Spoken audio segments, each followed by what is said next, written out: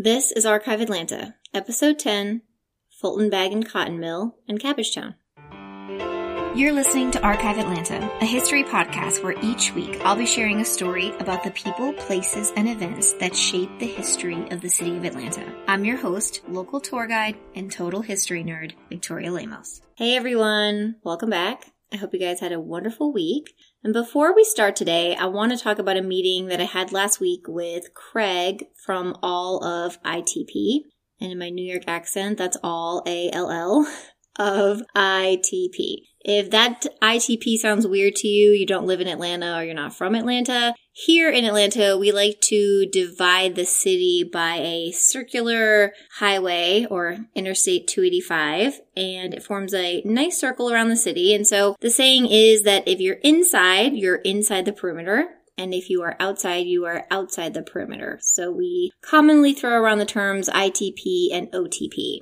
Now that is explained, Craig is a cyclist, and if you are a cyclist or bike at all through Atlanta, if you record your miles on some kind of device, so a Garmin or whatever magical technology tool you use, there is an app he's developed that works with Strava. So you can download your miles into this app, and then when it takes your information, it will process all of the miles that you've done and tell you how many ITP roads you have been on. The goal is to ride every single road inside the perimeter, and he even has it broken out by neighborhood, and then has added fun features like photo scavenger hunt type things, and then leaderboards.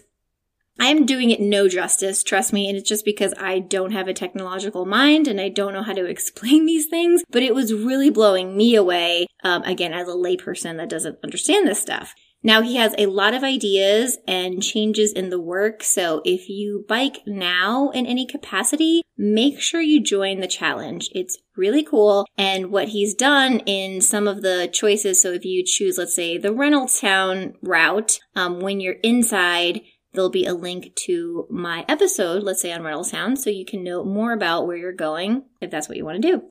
What I love about this project is that Craig's real goal is just getting everyone out there seeing and exploring things that they've never seen, which is exactly what my hope is with the podcast. Sometimes when something else encourages you to maybe turn down that street you've never seen or ride out to that neighborhood that you've never been in, to me that's the magic of life. So it was really fun to talk with a person that also understands that magic and then wants to spread it to the rest of the world. This week, my plan was to have an episode entirely on the Fulton Bag and Cotton Mill. And I told myself I was going to do a separate episode on Cabbagetown. But then when I started the research, I realized that the two are intrinsically linked, and you really can't talk about one without talking about the other. So instead, today I bring you kind of a dual episode, and I will try my hardest not to cram too much information into this short podcast episode. I'm going to start talking about the mill first, but I just want to make sure that we're all on the same page. This is that large factory structure that you can see in the distance when you're at Oakland Cemetery or you're driving down DeKalb Avenue. So it really borders the train tracks there, and the smokestacks rise pretty tall, so they're a very prominent feature in the skyline of the area. Again, easily seen from Oakland or even maybe the roof of 6 Feet Under, but I know that almost everyone has noticed them at some point. Before telling the story of the Fulton Bag and Cotton Mill, I always like to start with a story of the Atlanta Rolling Mill. You're actually getting kind of 3 bonus stories today. Rolling mills in Atlanta had attempted establishment before, but it wasn't until Louis Schofield teamed up with James Blake and they opened the Atlanta Rolling Mill in 1858. Now, it was located on what's now part of Oakland Cemetery, most of the site of the Fulton Bag and Cotton Mill, and the Cabbagetown neighborhood as well. Within months, an investor was added, and the business was officially operating as Blake, Schofield, and Markham. Now, very fun facts is in this research, I went down a big rabbit hole about Schofield and Markham. They were both Northern-born and suspected Unionists. So Markham was actually almost killed in a knife attack because of his suspected Northern sympathizer ways. He ended up moving back to Connecticut during the war and then returned when the war was over. I also just learned that he was portrayed in this year's Capturing the Spirits of Oakland, which I'm going to talk about at the end, but it was awesome that I had kind of learned about him and then learned a little bit more later. The rolling mill's specialty was re-rolling old railroad tracks, but then once the Civil War started, they also produced a lot for the Confederate forces, mostly cladding the Navy ships, but other stuff as well that they needed. The mill was bought out in 1863, and they changed the name to the Confederate Rolling Mill. And now here's where the story gets interesting. Just before midnight on a September night in 1864, now keep in mind, this is the last year of the Civil War when Atlanta would finally see battle.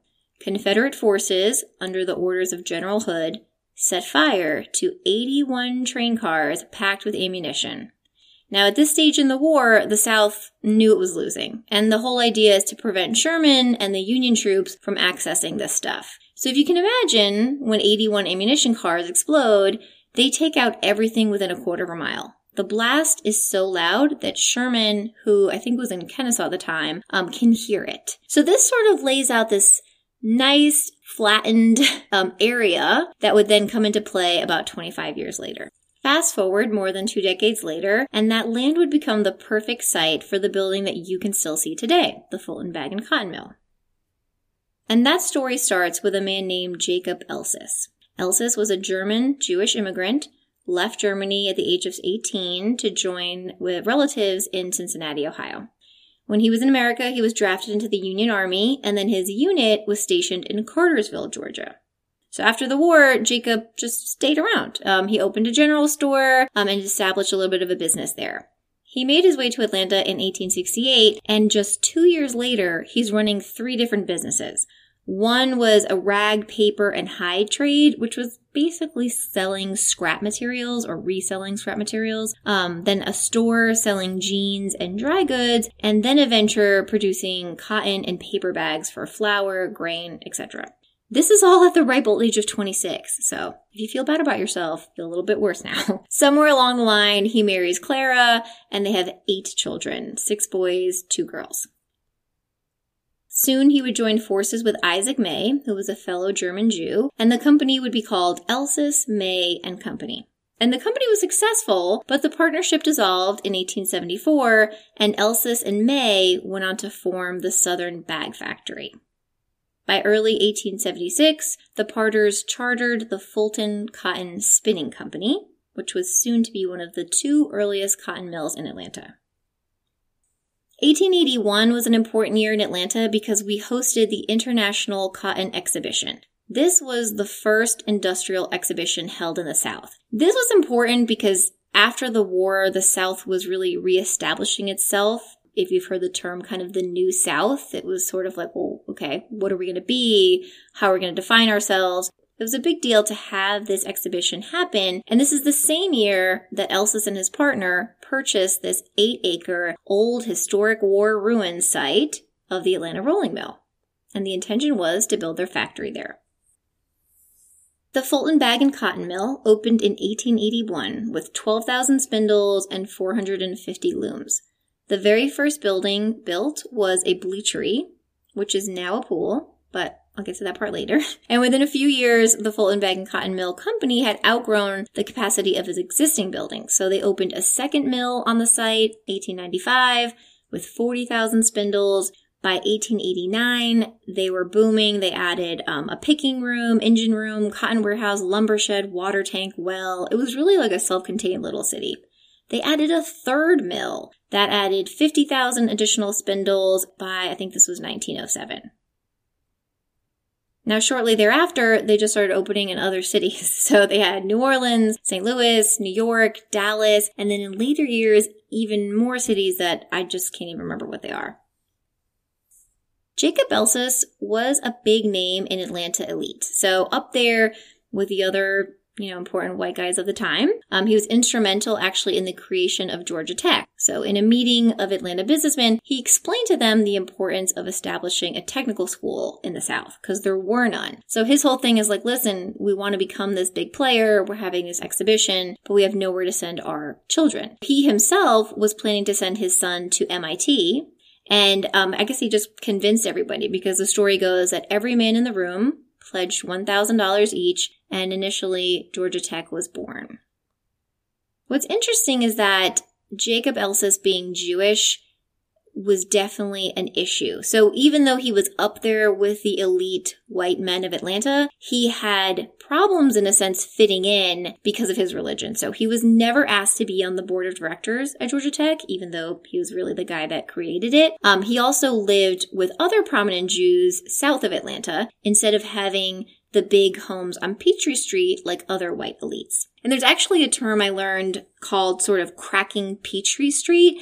It was a thing that Jews couldn't do. So they would try, but they couldn't get past that line. Little bonus fact is that Jacob Elsis' son, Oscar, was one of the first Jews to crack Peachtree Street when he got an apartment at the new Ponce de Leon condos, which are right across from the Fox Theater.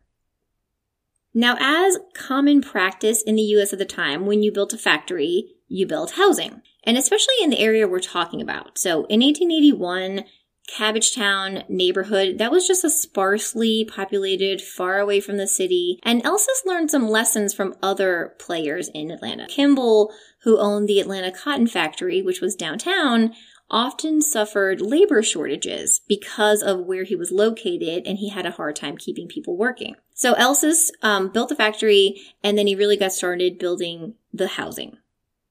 For the Fulton Bag and Cotton Mill, white workers were recruited from North Georgia and the Appalachian region. There were actually also workers from South Georgia as well, but really these were poor sharecroppers. The promise of steady wages, basic health care, guaranteed housing was a really attractive proposition. The very first houses in Cabbagetown were built in 1881 when the factory opened, and sadly, none of those really early ones still exist, but there is still housing stock from 1886 to about 1892, and those are mostly along Reinhardt Street. When you walk around Cabbagetown now, you're mostly going to see the shotgun-style houses, and some of the bigger cottages were built for larger kind of mill worker families. So, interesting little side story about the term shotgun house. Most historians believe that the style of home originated in New Orleans. You do see them a lot there in the 1880s. But there are some people discovering that this early housing style may date back to even Africa or Haiti. Now, the name comes from the idea that if you open up the front door, you shoot a gun, the bullet is going to travel all the way through the house, out the back door without touching anything. That's how they were. It's kind of like you had to go from one room to another to another. But the design was helpful in cities because they were able to get as many units as possible into narrow city lots. Also, the design really allowed good airflow. So think about hot Georgia summers, no air conditioning. This was helpful. I also learned that the earliest known use of the term shotgun house was actually in the AJC. So our local newspaper, the Atlanta Journal-Constitution, 1903, there's an advertisement talking about houses down on Simpson Street, which is now Ivan Allen Jr. Drive, that were renting for $12 a month. So the mill built this neighborhood of shotgun houses, and they maintained the whole neighborhood. They would mow the lawns, they would take out your garbage, they'd provide libraries, daycare for workers. They wanted this to be completely self-sufficient. What this did was it grew a really tight-knit, semi-isolated community whose lives were anchored to the mill. So everyone here worked at the mill, men, women, and children. If that sounds crazy, remember that we have yet to pass child labor laws. Workers under the age of 16 actually comprised about 12% of the Fulton Bag and Cotton Mill labor force, which was actually lower than the General Standard or other factories like it. Now, the Fair Labor Standards Act, which would ban child labor, was not even passed till 1938. Also keep in mind, lots of women working after the Civil War. Like I've talked about this before, but so many white men died. So you have a lot of war widows that actually have to go back to work as well. Having a large, low-paid labor force had its issues, and one of these were strikes. There is a long history of strikes at the mill. The very first one was about 1885. You had 50 weavers go on strike over a wage dispute, and about 150 plant workers were affected. Now, they broke some machinery, which I read was very rare because most of the labor unions instructed you not to destroy any property. This was a little more complicated, but it was a very short strike. It was only 2 days long, and workers were unsuccessful. A 5-day strike occurred in 1897. Jacob Elsis hired the first Black women to work on the floor, and white mill workers, when they arrived to work and found out that the Black women had already entered, they basically walked off the job, protesting the hire. And here's where it's important to understand what was going on in the rest of the city. You know, history, no event happens in a vacuum. And so at that time in Atlanta, the population is booming. The African American population in Atlanta has grown substantially. And you have low-income Black men competing for jobs with low-income white men. So there was tension. And then at the same time of this strike, President McKinley had just appointed Henry Rucker as IRS agent for the state of Georgia. Now, Henry was Black. So we have the first African-American IRS agent for the state of Georgia in 1897. And so there was a lot of anger about that, and it sort of came out in this incident at the factory. Now, the interesting part is that the strike worked in the sense that it pressured Elsis enough that he fired the Black women, and then the white workers went back to work. In 1914, a year-long strike began. Now, this is kind of the famous one. There are 2 or 3 books written about it. I'm going to put a link to one of them for you if you want to read more about it. But the main idea was that the workers in the plant wanted to join the United Textile Workers Union, but they also wanted more money. They wanted to go down to just a 54-hour work week. If you can imagine, that was a bonus. And they weren't really fans of the child labor. So that was kind of a wave happening throughout the country. Now, this is another case where you have to see what was going on in the city. So this was the time of Leo Frank, and I am coming up with an episode very soon about that. But Leo Frank was a Jewish factory owner convicted of murdering a young girl. I don't want to give you too much, but there was a lot of anti-Semitism happening in Atlanta at the time because of this. And interestingly enough, Cabbagetown was kind of the epicenter of the anti-Frank movement. There was a musician in Cabbagetown, his name was Fiddlin' John Carson, who wrote a song called The Ballad of Mary Fagin that was very popular and sung throughout the city during these times. In 1934, there's a nationwide textile workers strike, so workers in Atlanta from all the mills in the city joined together. This was actually such a big deal, the governor at the time declared martial law. Now, even though we had these labor disputes and worker unrest, the mill was very successful and very productive. It stayed open until 1977, almost 100 years. And then the property was left vacant until the mid-90s when it was redeveloped into loft apartments. So like I said earlier when I said the bleachery is the pool, if you go there now, it's been beautifully done. At least I think so. So they took the old building, they've reinforced it. It's now the pool. They've kept as much as they can. So old factory equipment is kind of dotted throughout the landscape. They have kept the old fire doors, and you can buy a condo or rent some lofts as well. And if anyone out there is a fan of the Netflix new version of Queer Eye for the Straight Guy, not to go too far off tangent here, but the Fab Five loft is there. So when you watch those episodes, they are showing you scenes from the stacks. And now the most important question of the night is, why do they call it Cabbagetown? So I get this all the time on the tours, and the general consensus is that there's really no right story. Instead, there's a few different ones. So I'm going to tell you 3 of the most popular, and maybe you can decide which one you like best. One of them is that there were often peddlers that would ride through the neighborhood selling produce or food items, and they found out, or they discovered, that cabbage sold better than anything else. So these food peddlers would eventually take entire loads of nothing but cabbage, thus beginning the name of Cabbagetown. The second story is probably the most widely accepted, but it is that the neighborhood is made up of Appalachian residents who are mostly Scottish-Irish descent. And they would not only grow cabbages in their front yard, but they would cook them all the time for dinner. So if you have ever smelled cooked cabbage, it's very distinct. And the story is that that smell of cooked cabbage would kind of waft from the neighborhood, and people outside would call it Cabbage Town in a derogatory type of way, but it became a symbol of pride for the people in the neighborhood.